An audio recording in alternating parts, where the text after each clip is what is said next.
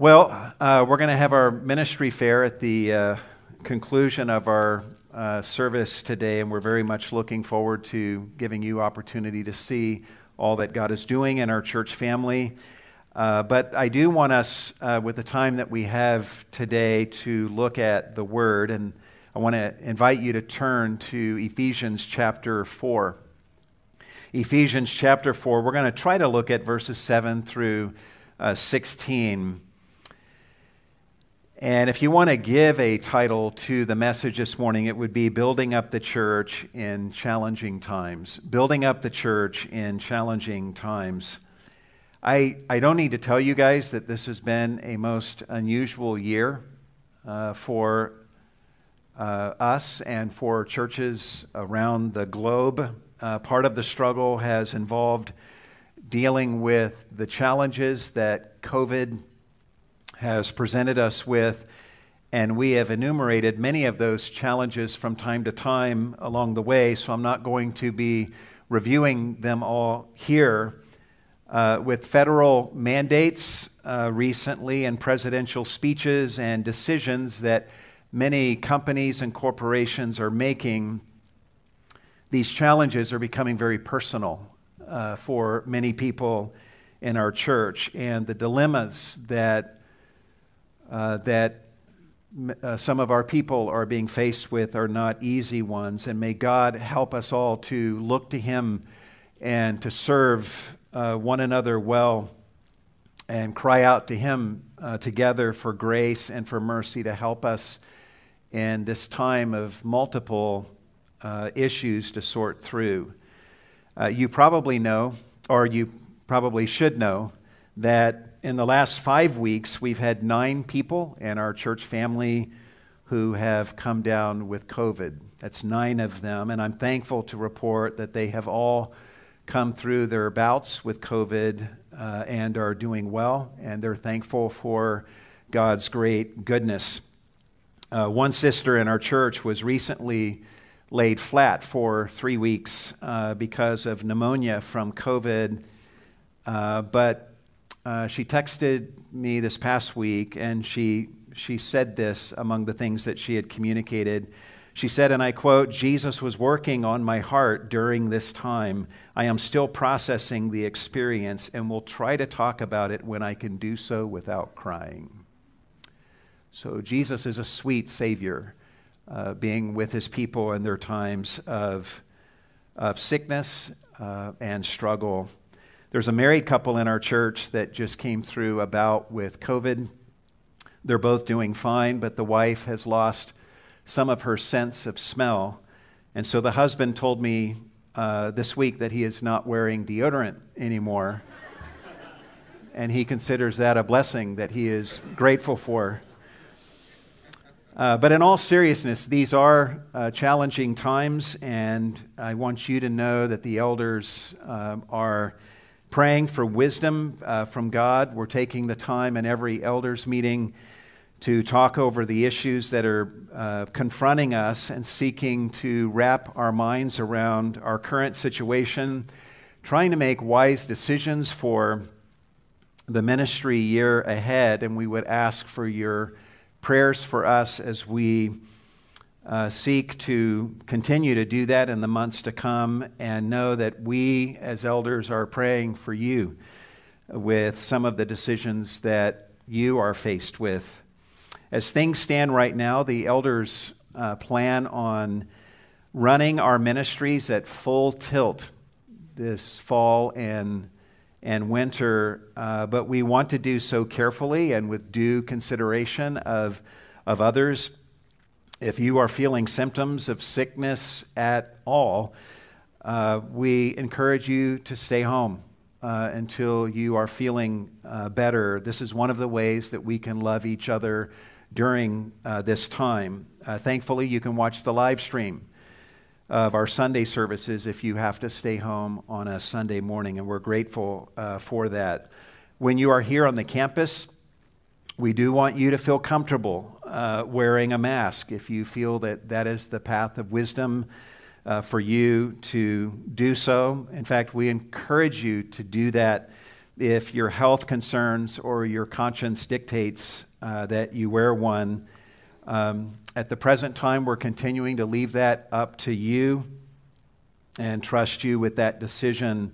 For all of our ministries, we want you to feel free to use this church campus as often as you need to, due to the fact that the space here is roomier than many homes might be. On top of that, our building's airflow system utilizes two sets of filters, one of which effectively traps micro-sized aerosols that may harbor the coronavirus. And we're thankful for the air circulation rate here in this building as well, which is well beyond what is recommended for minimizing the chances of transmitting the coronavirus. We're so grateful to be in this building here. These are unusual times that leave us crying out to God for wisdom. But here's our thought as elders. If the challenges that we face today serve to make us more humble and more tender to the work of Christ in us, and more knitted together with one another in love, and more focused on our mission, then we believe that God's good pleasure is being done in us. Amen? Even if there's a lot of other things that we simply don't know. God is sovereign, God is wise, and God is good, and He works all things together for good for those who love Him and for those who are called according to His purpose. And times like these provide us opportunities for us to rest in His good sovereignty, to relish His love, and to look after each other and to love one another. COVID is a real thing, and we should respect it. But let's remember during these days that COVID is not sovereign. God is. Amen? And He is good. Another part of what's made this past year and a half so unusual for us here at Cornerstone are the handful of people who have left our church because of good faith disagreements over how we as a church have handled this COVID crisis throughout the last several months. And among those who have left, we're deeply grateful for those who are willing to sit down with us and have conversations with us before they left. I can honestly say that we learned something from every one of those conversations that have left us richer and wiser, and we're forever grateful for those who did have those conversations with us. Another thing that's made this last year and a half so unusual for us has been the number of people that have left our church because they've moved out of state to other parts of our country. More than ever before, Cornerstone has become a sending church in the past year and a half, sending out a number of our families to be parts of other churches around the country, and we're actually going to be sending out more families in the months to come. And these departures are hard, but we know that we can't be selfish with God's blessings, but must be willing to share our precious treasures of our people with other churches and other places. What has left us encouraged, though, is that for every person who has left Cornerstone for whatever reason, God has brought in new people to this church. And many of those whom He has been bringing to our church are making their impact felt immediately in a way that's been startling to me and unusual. One family started coming to our church back at the beginning of April of this year, and on their first Sunday here, they signed up to serve on the team to help with the setup for the Easter breakfast.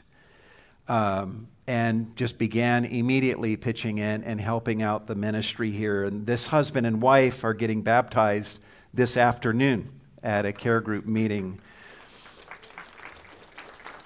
And we'll be happy to show you pictures next Sunday. Another family showed up on May the 23rd of this year. That very day, they signed up their 2 daughters for the youth retreat. And the father texted me that week asking if he could help with the setup for Gary Barfoot's funeral that Thursday. And he was here that Thursday morning at 8 a.m. helping get the facility ready for the funeral. Another family showed up 4 weeks ago and signed up to serve on the very first Sunday that they attended and spent many hours fellowshipping with some of our members well into the afternoon that very day. God is bringing people to Cornerstone, and some of them are all in from day one. In fact, there's not a Sunday that goes by in which I'm not meeting new people here at Cornerstone. And it's not unusual that the new people that I am meeting were invited by someone whom I just met a couple weeks prior, who are already just bringing other people to Cornerstone with them. And that's just so neat to witness. In the last 9 months, we've had 37 people become members of Cornerstone, and we look forward to introducing them to you next week.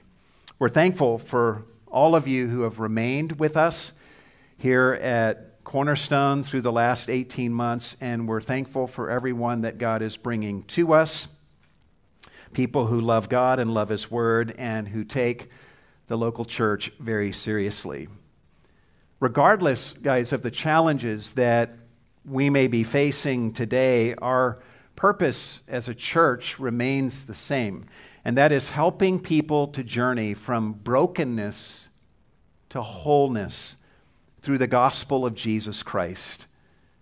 And we ourselves here at Cornerstone are on that journey, and we want to bring as many people with us on that journey as we possibly can, a journey that entails being converted to Jesus Christ, learning to orient our lives around the gospel, experiencing meaningful community with one another, being on gospel mission, and culminating in us experiencing glory with Christ forever.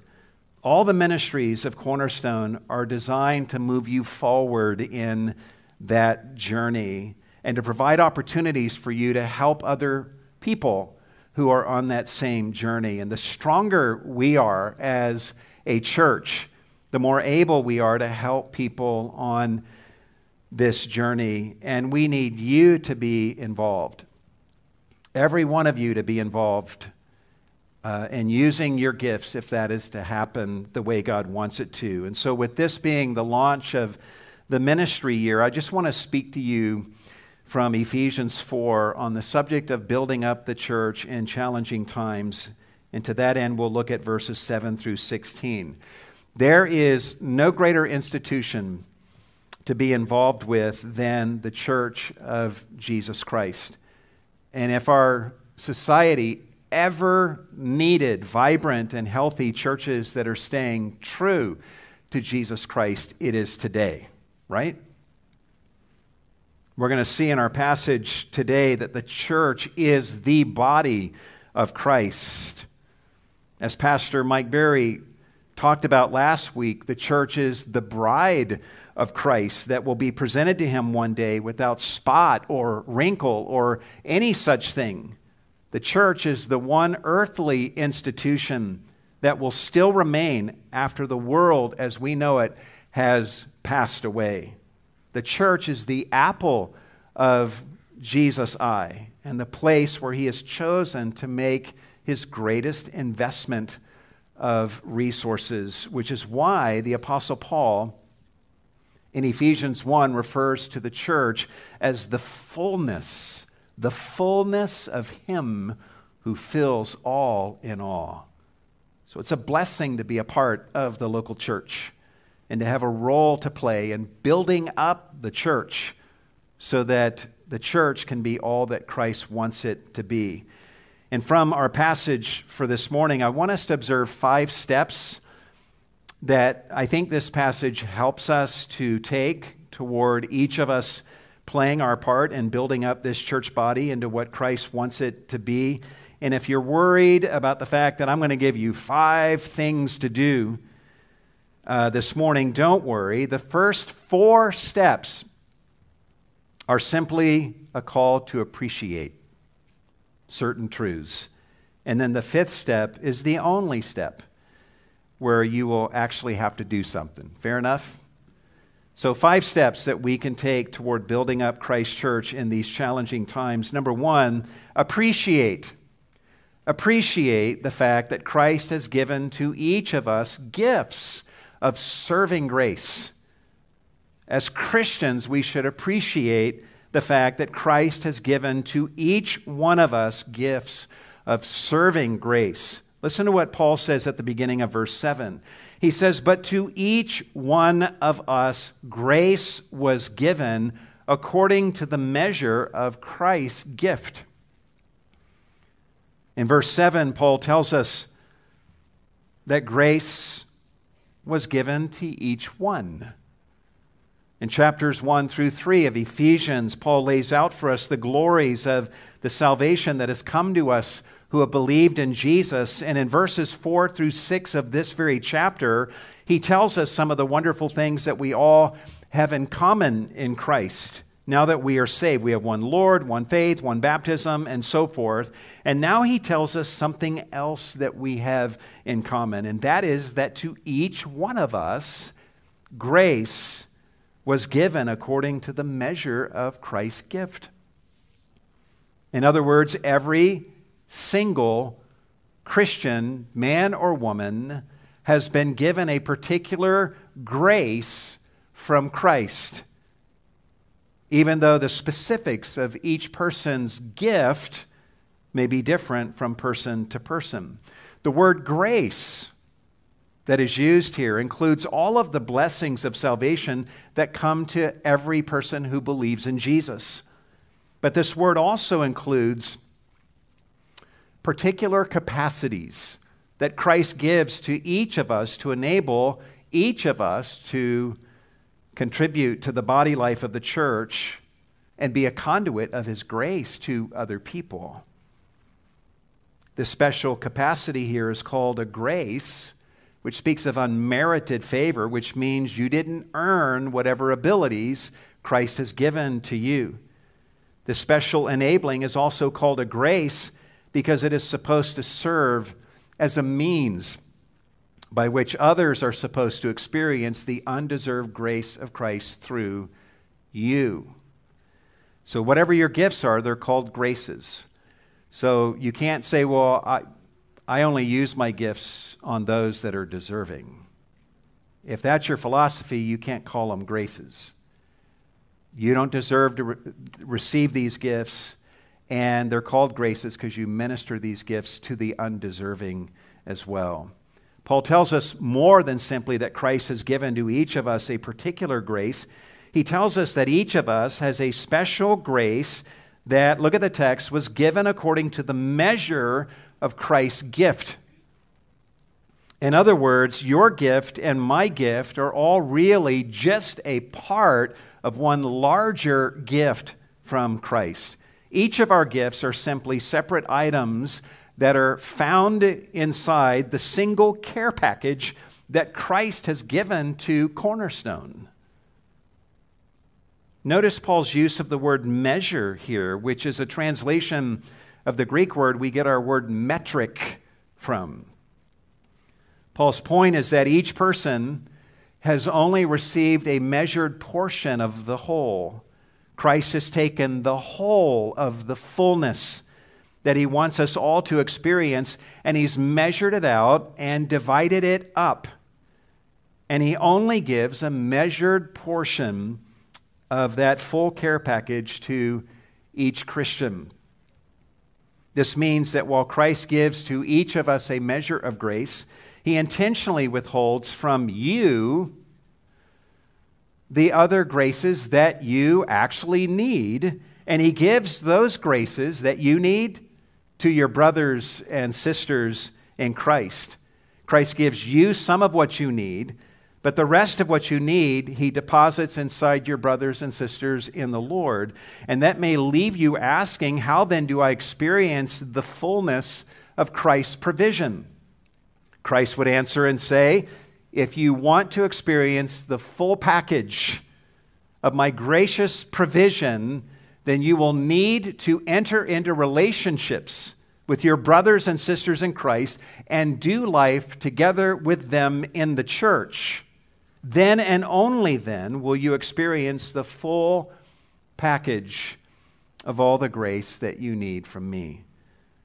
This is the ingenious strategy of Christ to bring us into community with one another. By yourself, you have only some of what you need from Christ. In community with others in the local church, you have the full package of all that you need in Christ. Now, knowing and appreciating what Paul says here in verse 7 helps me to make the most out of whatever gifting Christ has given to me. It also helps me to make sure that I am bringing my gifts to the table for everyone else's benefit. And it also helps me to make sure that I'm living my life in community with others so that I'm receiving the benefit of the graces that Christ has deposited inside of them. Knowing this also keeps me from trying to be the be-all and the end-all in other people's lives. They need far more than my own little contribution. They need to benefit from the gifting of other brothers and sisters to be complete. And knowing this reminds me that it is only in the local church that we experience the full package of all that Christ wants us to experience. So if you want to play a part in building up this local church during these challenging times in the weeks and months to come, step one is to appreciate the fact that Christ has given to you. He's given to each of us a gift of serving grace, a special capacity to bring the grace of Christ to others. But there's a second step that we should take, which is this. Number 2, appreciate the fact that Christ went to great lengths to give us these gifts. Appreciate the fact that Christ went to great lengths to give us these gifts. Listen to how Paul communicates this beginning in verse 8. He says, therefore it says, when he, Christ, ascended on high, he led captive a host of captives, and he gave gifts to men. Now this expression, he ascended, what does it mean except that he also had descended into the lower parts of the earth? He who descended is himself also he who ascended far above all the heavens so that he might fill all things. There's a lot that we don't have time to look at in these verses, but do you feel Paul's burden here? In verse 8, Paul depicts Christ in his ascended state, giving out gifts to other people. Paul wants us to know that the spiritual gifts that you and I possess, that we've received those gifts as tokens of Christ's victory over the evil one, the victory that he accomplished in his resurrection and ascension. But look again at the text. Paul doesn't just want you to connect your spiritual gifts to Christ's ascension. He also wants you to think about Christ's descent, which preceded his ascension. He wants us to know that these gifts come to us from someone who descended into the lower parts of the earth before he ascended to the highest heaven to give us these gifts. The expression lower parts of the earth could be paraphrased as in this way: the lower parts of existence, which is the earth. But it means even more than this.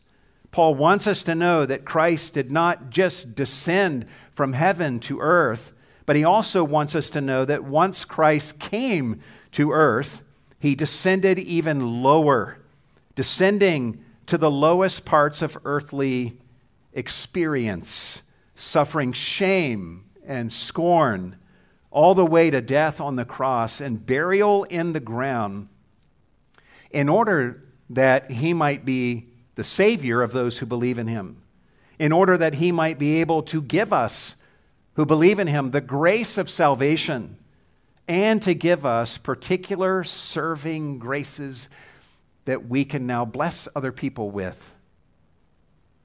When I appreciate this truth, I realize that I dare not look lightly upon any brother or sister's spiritual gift, because I know that gift that they have was purchased by blood. Christ died to give them whatever gifts they have. He descended to the lowest point of humiliation on a cross so that my brothers and sisters could be saved and then gifted by him to minister his grace to me. This truth also means that we dare not look down on our own gifts that Christ has given to us. Perhaps you're discontent with your spiritual gift or your level of gifting, and maybe you wish that you have the spiritual gifts that you see that other people have. I would suggest that you look again at your spiritual gifts and realize that Jesus suffered the agony of the cross in order to give you those gifts. And I suspect that if you embrace the gifting that he has given to you, you might soon learn that there's more good inside that gift than you realize right now, if you would just embrace it. The truth that we're looking at here also reminds us how important our ministry to others is. Your ministry to others is so important that Christ died to endow you with the spiritual gifts that you need to engage in that ministry to others, no matter how small or insignificant that service might seem. When you bring a meal to someone who's just had a baby, realize that Christ died so that you could bring that meal to them and speak encouraging words to them. When you take a discouraged brother for a walk and speak truth into his life, realize that Christ died to bring about that ministry of yours to that brother. When you teach a Sunday school class, or you listen to a child quoting a Bible verse in Awana, realize that Christ died in order for you to be able to bring that ministry to that person. The list is endless. Every ministry that you engage in has the same price tag on it, the death of Jesus Christ on the cross, who descended to the ultimate depths of suffering and then was resurrected and ascended in order to be able to save you and give you the resources that you need to engage in ministry. And by the way, speaking about spiritual gifts, if you don't know what your spiritual gifts are, let me tell you how to discover them. Go ahead and get your pen and paper out. Here's how you do it. Just start loving people and serving people in whatever ways that you see are needful. Seek to be a blessing and a help to others as often as you can, and over time, you're going to discover what you are good at. And you'll discover what others begin to observe that you are good at. And you'll observe over time where your burdens and your passions seem to lie and where your sweet spot of service is.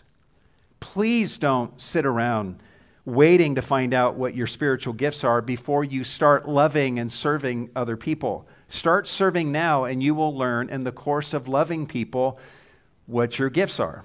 Does that make sense? Take a lesson from Roger Bannister, the man who was the first runner to break the 4-minute mile barrier back in 1954. During the 2012 Summer Olympics, Bob Costas had an amazing interview with Roger Bannister. And during that interview, Bob Costas asked Roger Bannister this question. He said, "When did you discover that you had a gift for running?" You ready for Roger Bannister's answer? Again, get your pens out. Be ready to write this down.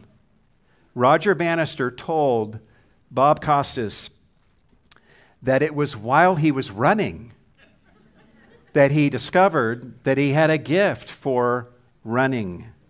Imagine that. He said he would be running along the beach, and when he hit full stride, he felt a soaring pleasure and freedom, and thus began to think that he might have a gift for running. And the same is true with your spiritual gifting.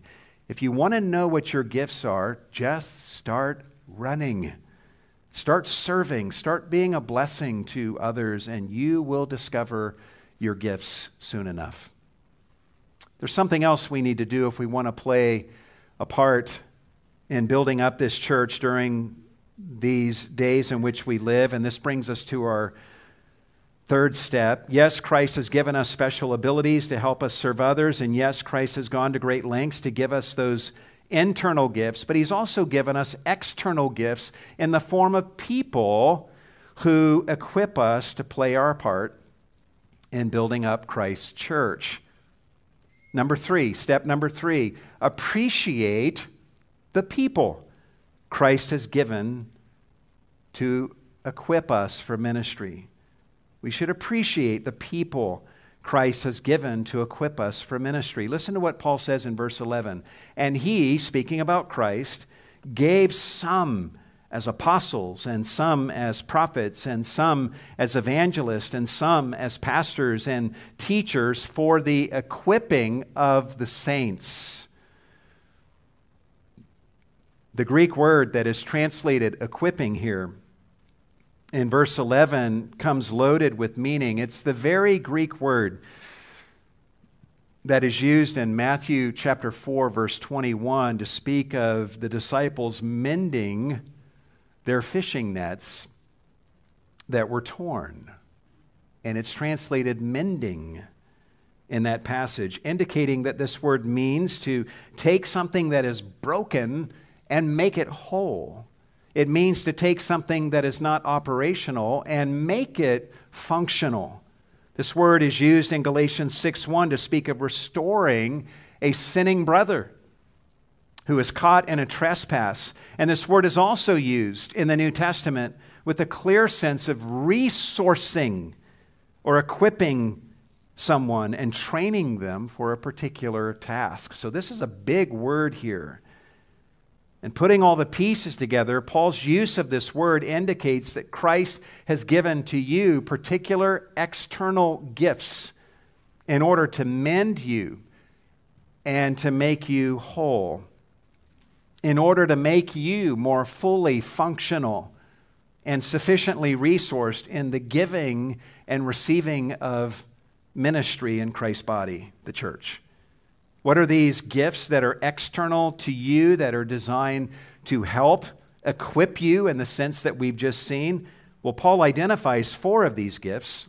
Let's look at each one of these quickly. First, Christ has given us apostles.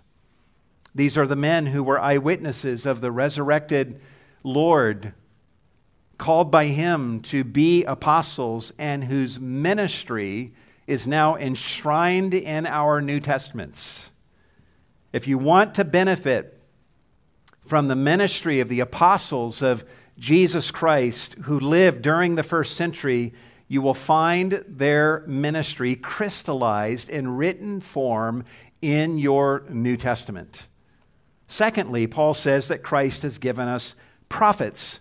Prophets are those people who functioned as God's mouthpiece, speaking forth divinely inspired revelation directly from God in the first century of the church and in the centuries prior. And while there may not be prophets today who are speaking forth freshly given, inspired prophecies like the biblical prophets did, the ministry of the biblical prophets of God is now enshrined in our New Testament and Old Testaments. And we benefit hugely today from the ministry of the apostles and from the prophets every time we read God's written word or every time we hear it taught or preached.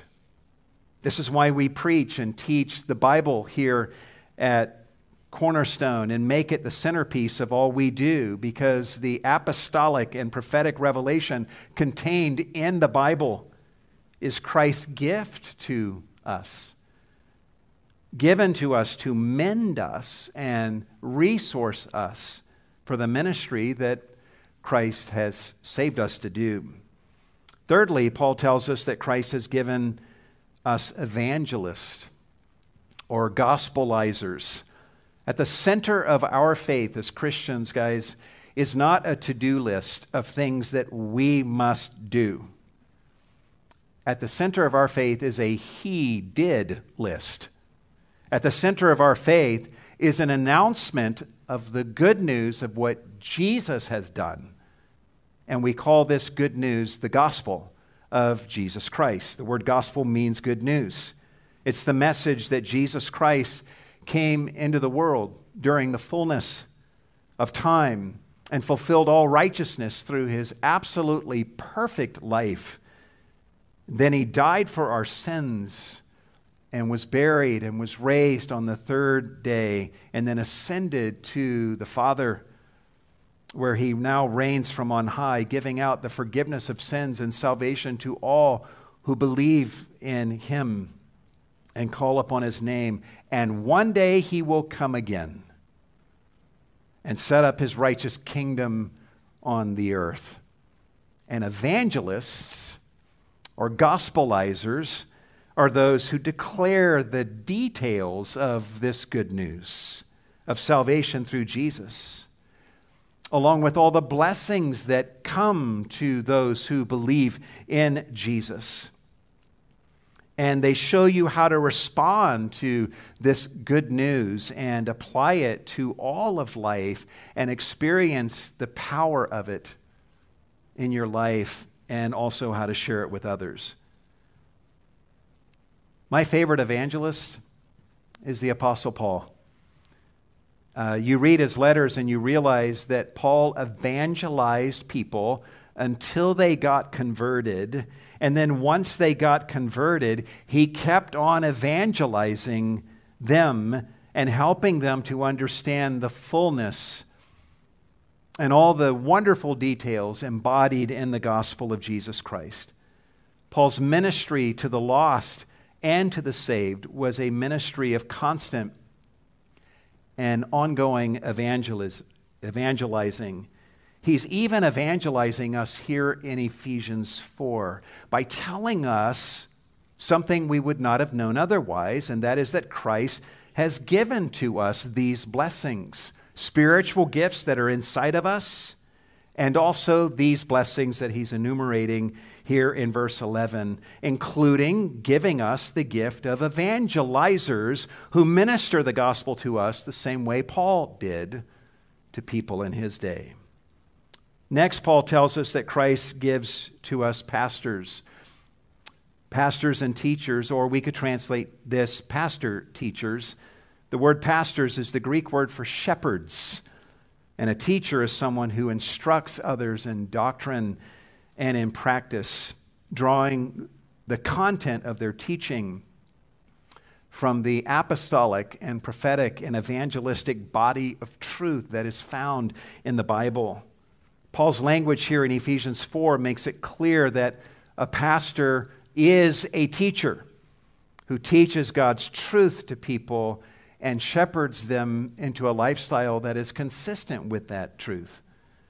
So you look at this verse and you realize that Christ has given us the gifts of apostles and prophets, evangelists and pastors and teachers. These are gifts that Christ died to be able to give to you and to me, which probably indicates that they're pretty essential, right?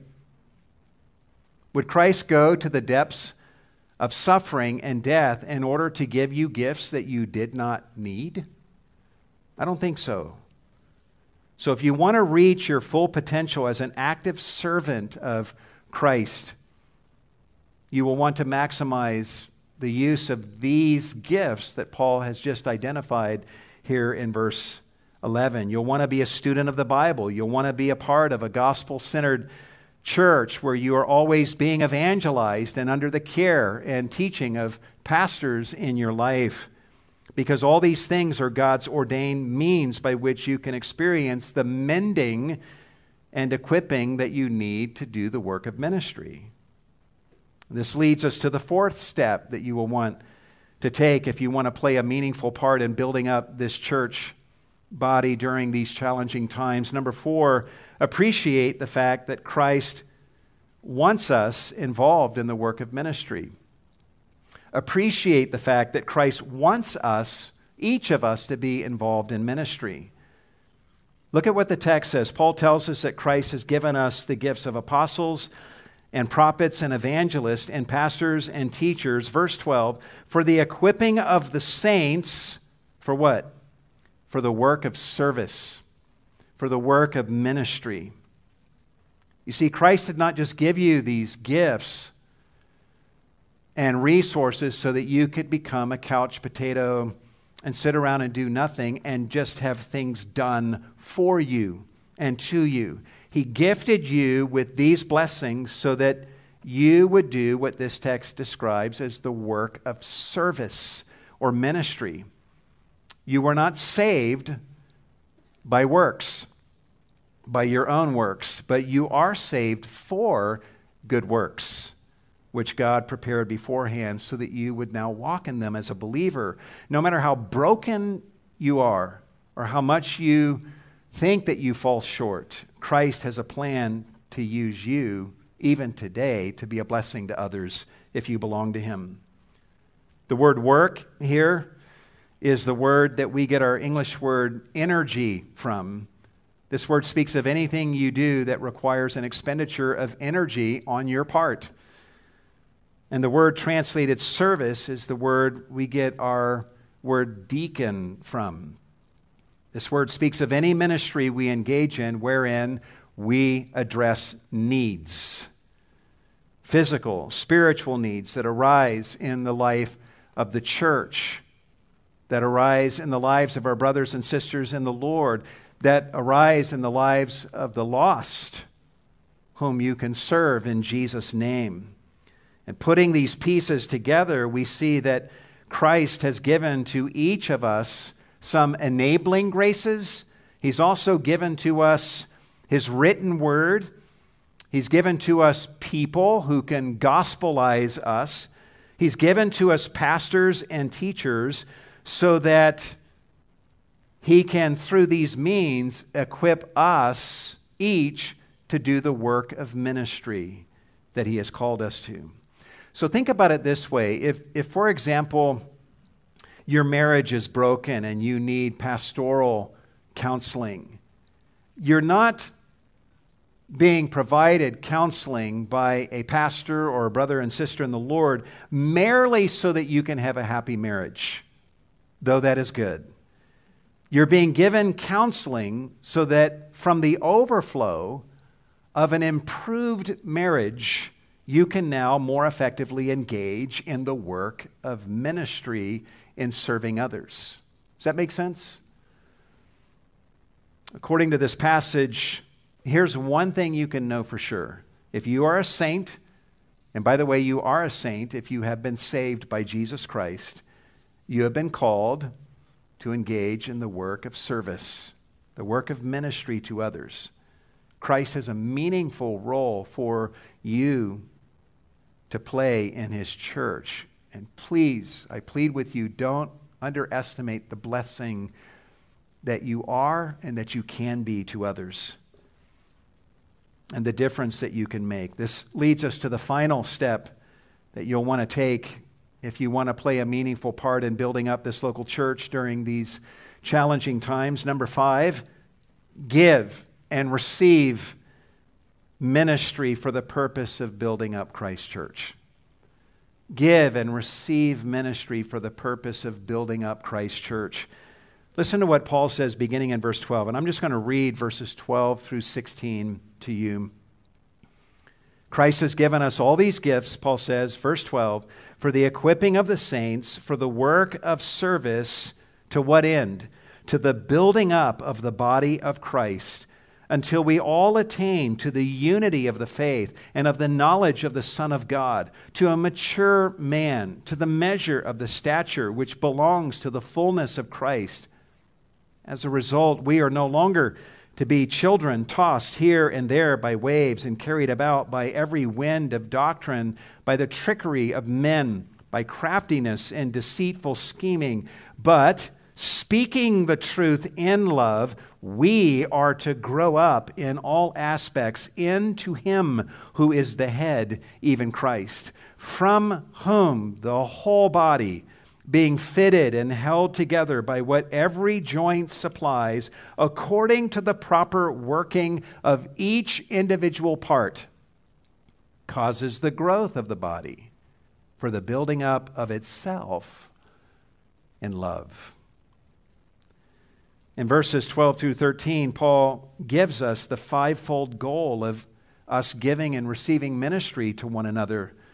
That is, that the body of Christ would be built up, that the church as a community would grow in its unity of the faith, that the church would grow in its knowledge of the Son of God, that the church would grow in communal maturity as a single entity, and that the church would grow in the measure of the stature that belongs to the fullness of Christ.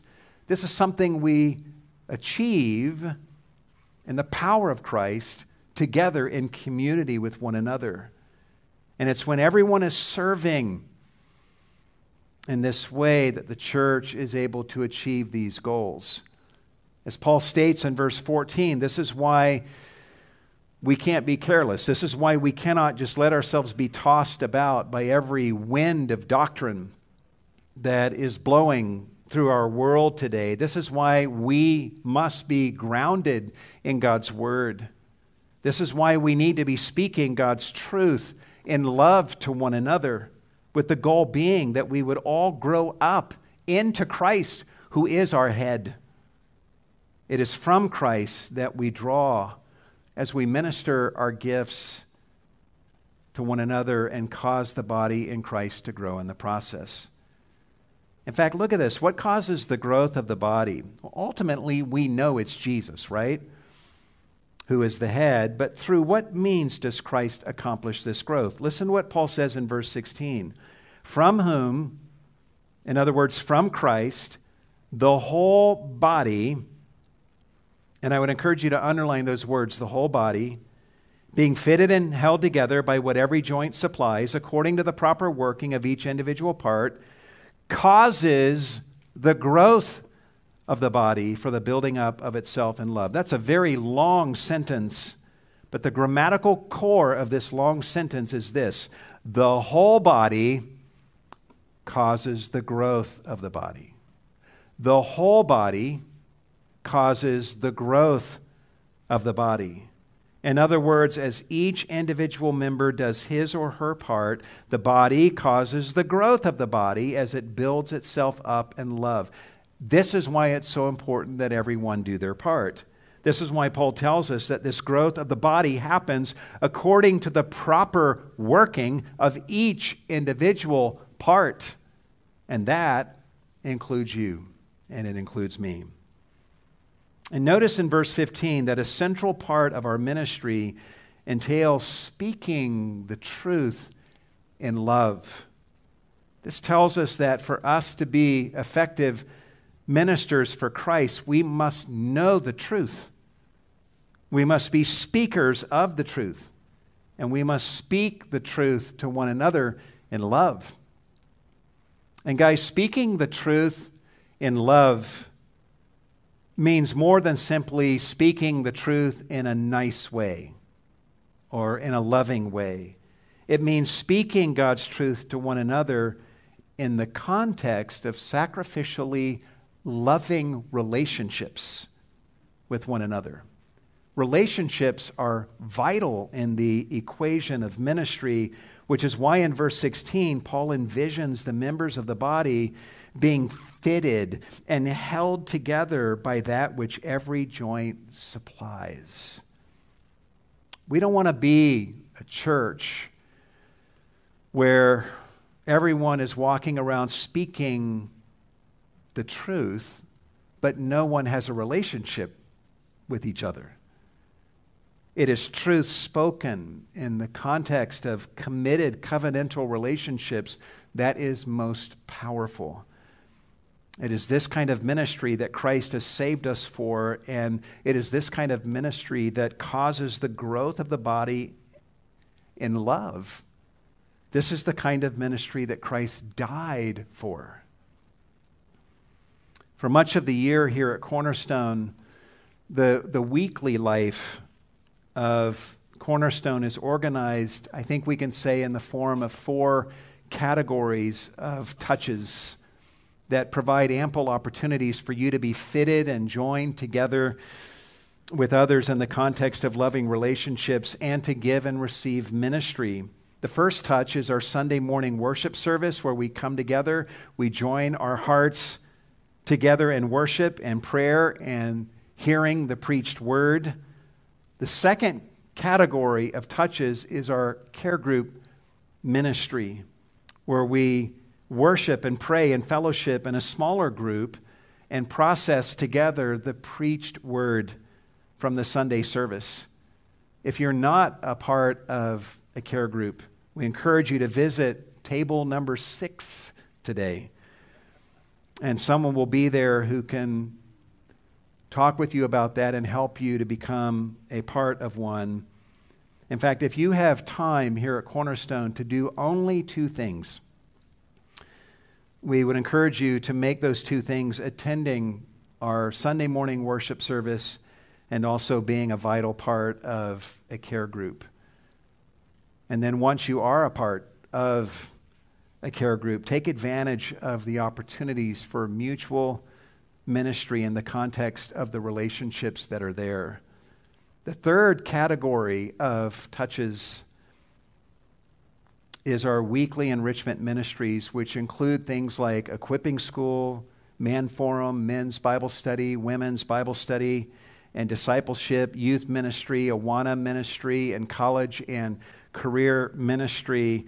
We encourage you to just pick one of these ministries to be involved in as a part of your weekly routine. You can definitely do more if you like, but at least one. And the fourth touch is outreach, where you endeavor to carry Christ with you wherever you go throughout the week in the hopes of calling others to the saving grace of Christ.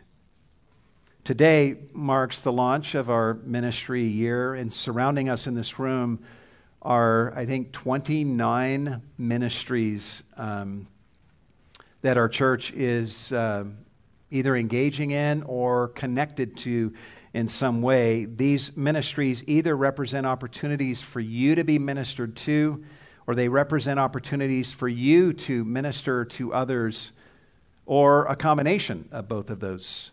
Some of these ministries represent opportunities for you to be equipped and resourced and even mended.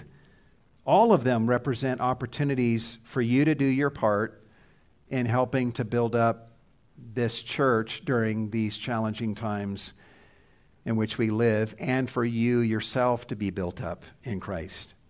If you consider Cornerstone to be your home church, we encourage you to stick around after the service and learn about these ministries and explore how God might want you to get involved in serving here. We would relish the opportunity to journey together with you, to serve you with the graces that Christ has given to us, and we would look forward to experiencing the grace of Christ through you as you minister to us and bless us in ministry together. I'm going to pray here in just a moment and ask God to help us to do this. But I'd like to recognize our new slate of church officers before I do, to where I can include them in my prayer Not all of them are here this morning, and those that are here, some of them are in other rooms serving. But I'd love for those who are here to stand, just wherever they're seated, to stand.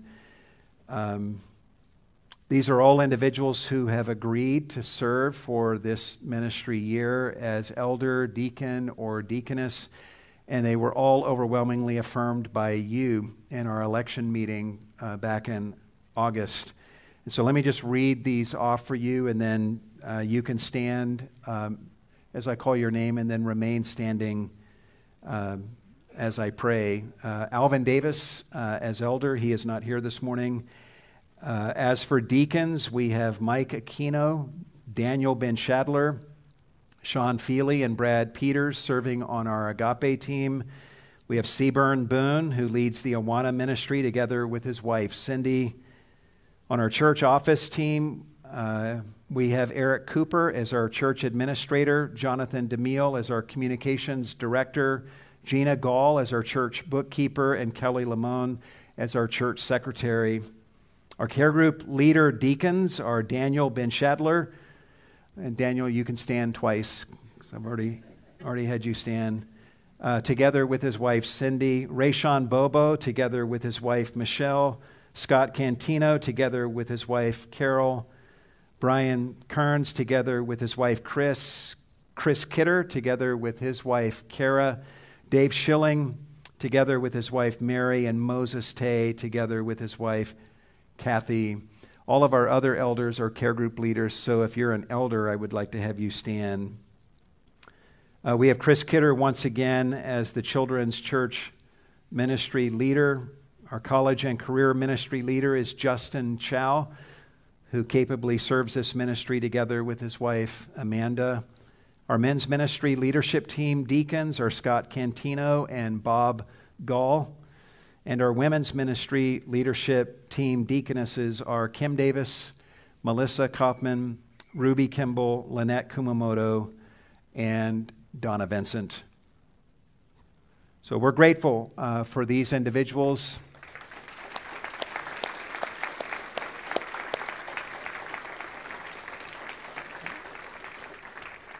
And their willingness to serve our church body in these roles for this ministry year. And we're just so thankful for the overwhelming affirmation that we receive from the congregation for these individuals to serve in these roles. I'd like to pray for them and pray for all of us. So let's go to the Lord in prayer. Lord, we thank you for our church officers, Alvin's willingness to serve another 3-year term, and all of our elders that serve so faithfully, along with all of our deacons and deaconesses. Thank you for the participation that this church body has played in the selection of these individuals and the affirmation of these individuals. We know you are pleased with how these decisions have been made in community with one another, and not just by one or two persons. We pray for your blessing upon them, our elders, deacons, and deaconesses as they serve and lead their ministries in the coming months. I am sure that given the challenges that we're confronted with, Lord, it will require, just as last ministry year, moments where of great wisdom, where we have to sort through tough decisions to make. And I thank you for how so many of our ministry leaders did this in the past year. And we're just asking for grace and for wisdom to lead well and to serve well for all of our church officers, Lord. And I don't just pray for these who are church officers, but for every member of Cornerstone, everyone who considers Cornerstone their church home. All of them, in one sense, are on our church staff. We need everyone to be engaging in the work of service so that with the proper working of each individual part, that we as a church can grow and flourish during a time like this, rather than be beaten down and divided. May we work hard for unity with one another. that we might be knitted together in love through your amazing grace. May the gospel be what is primary in our thoughts.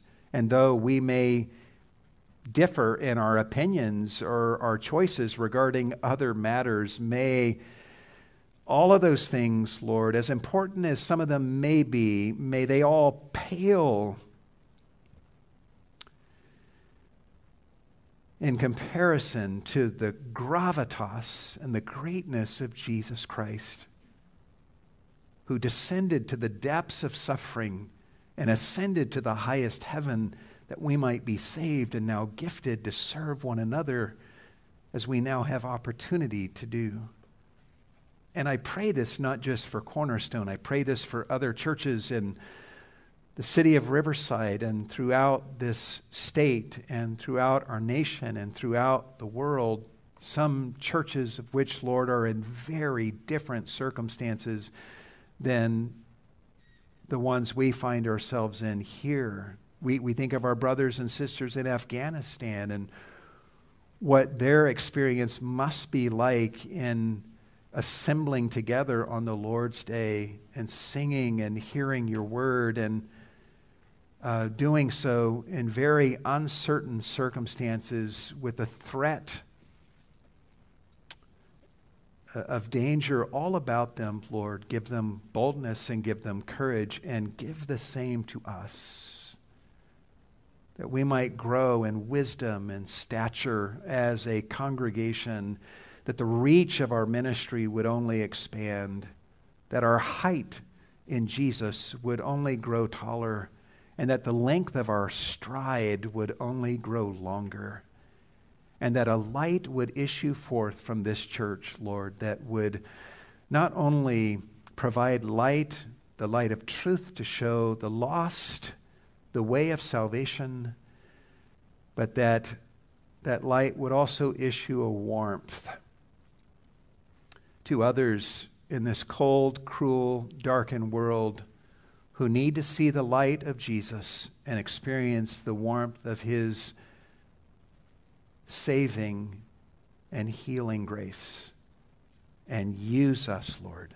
Use us as a congregation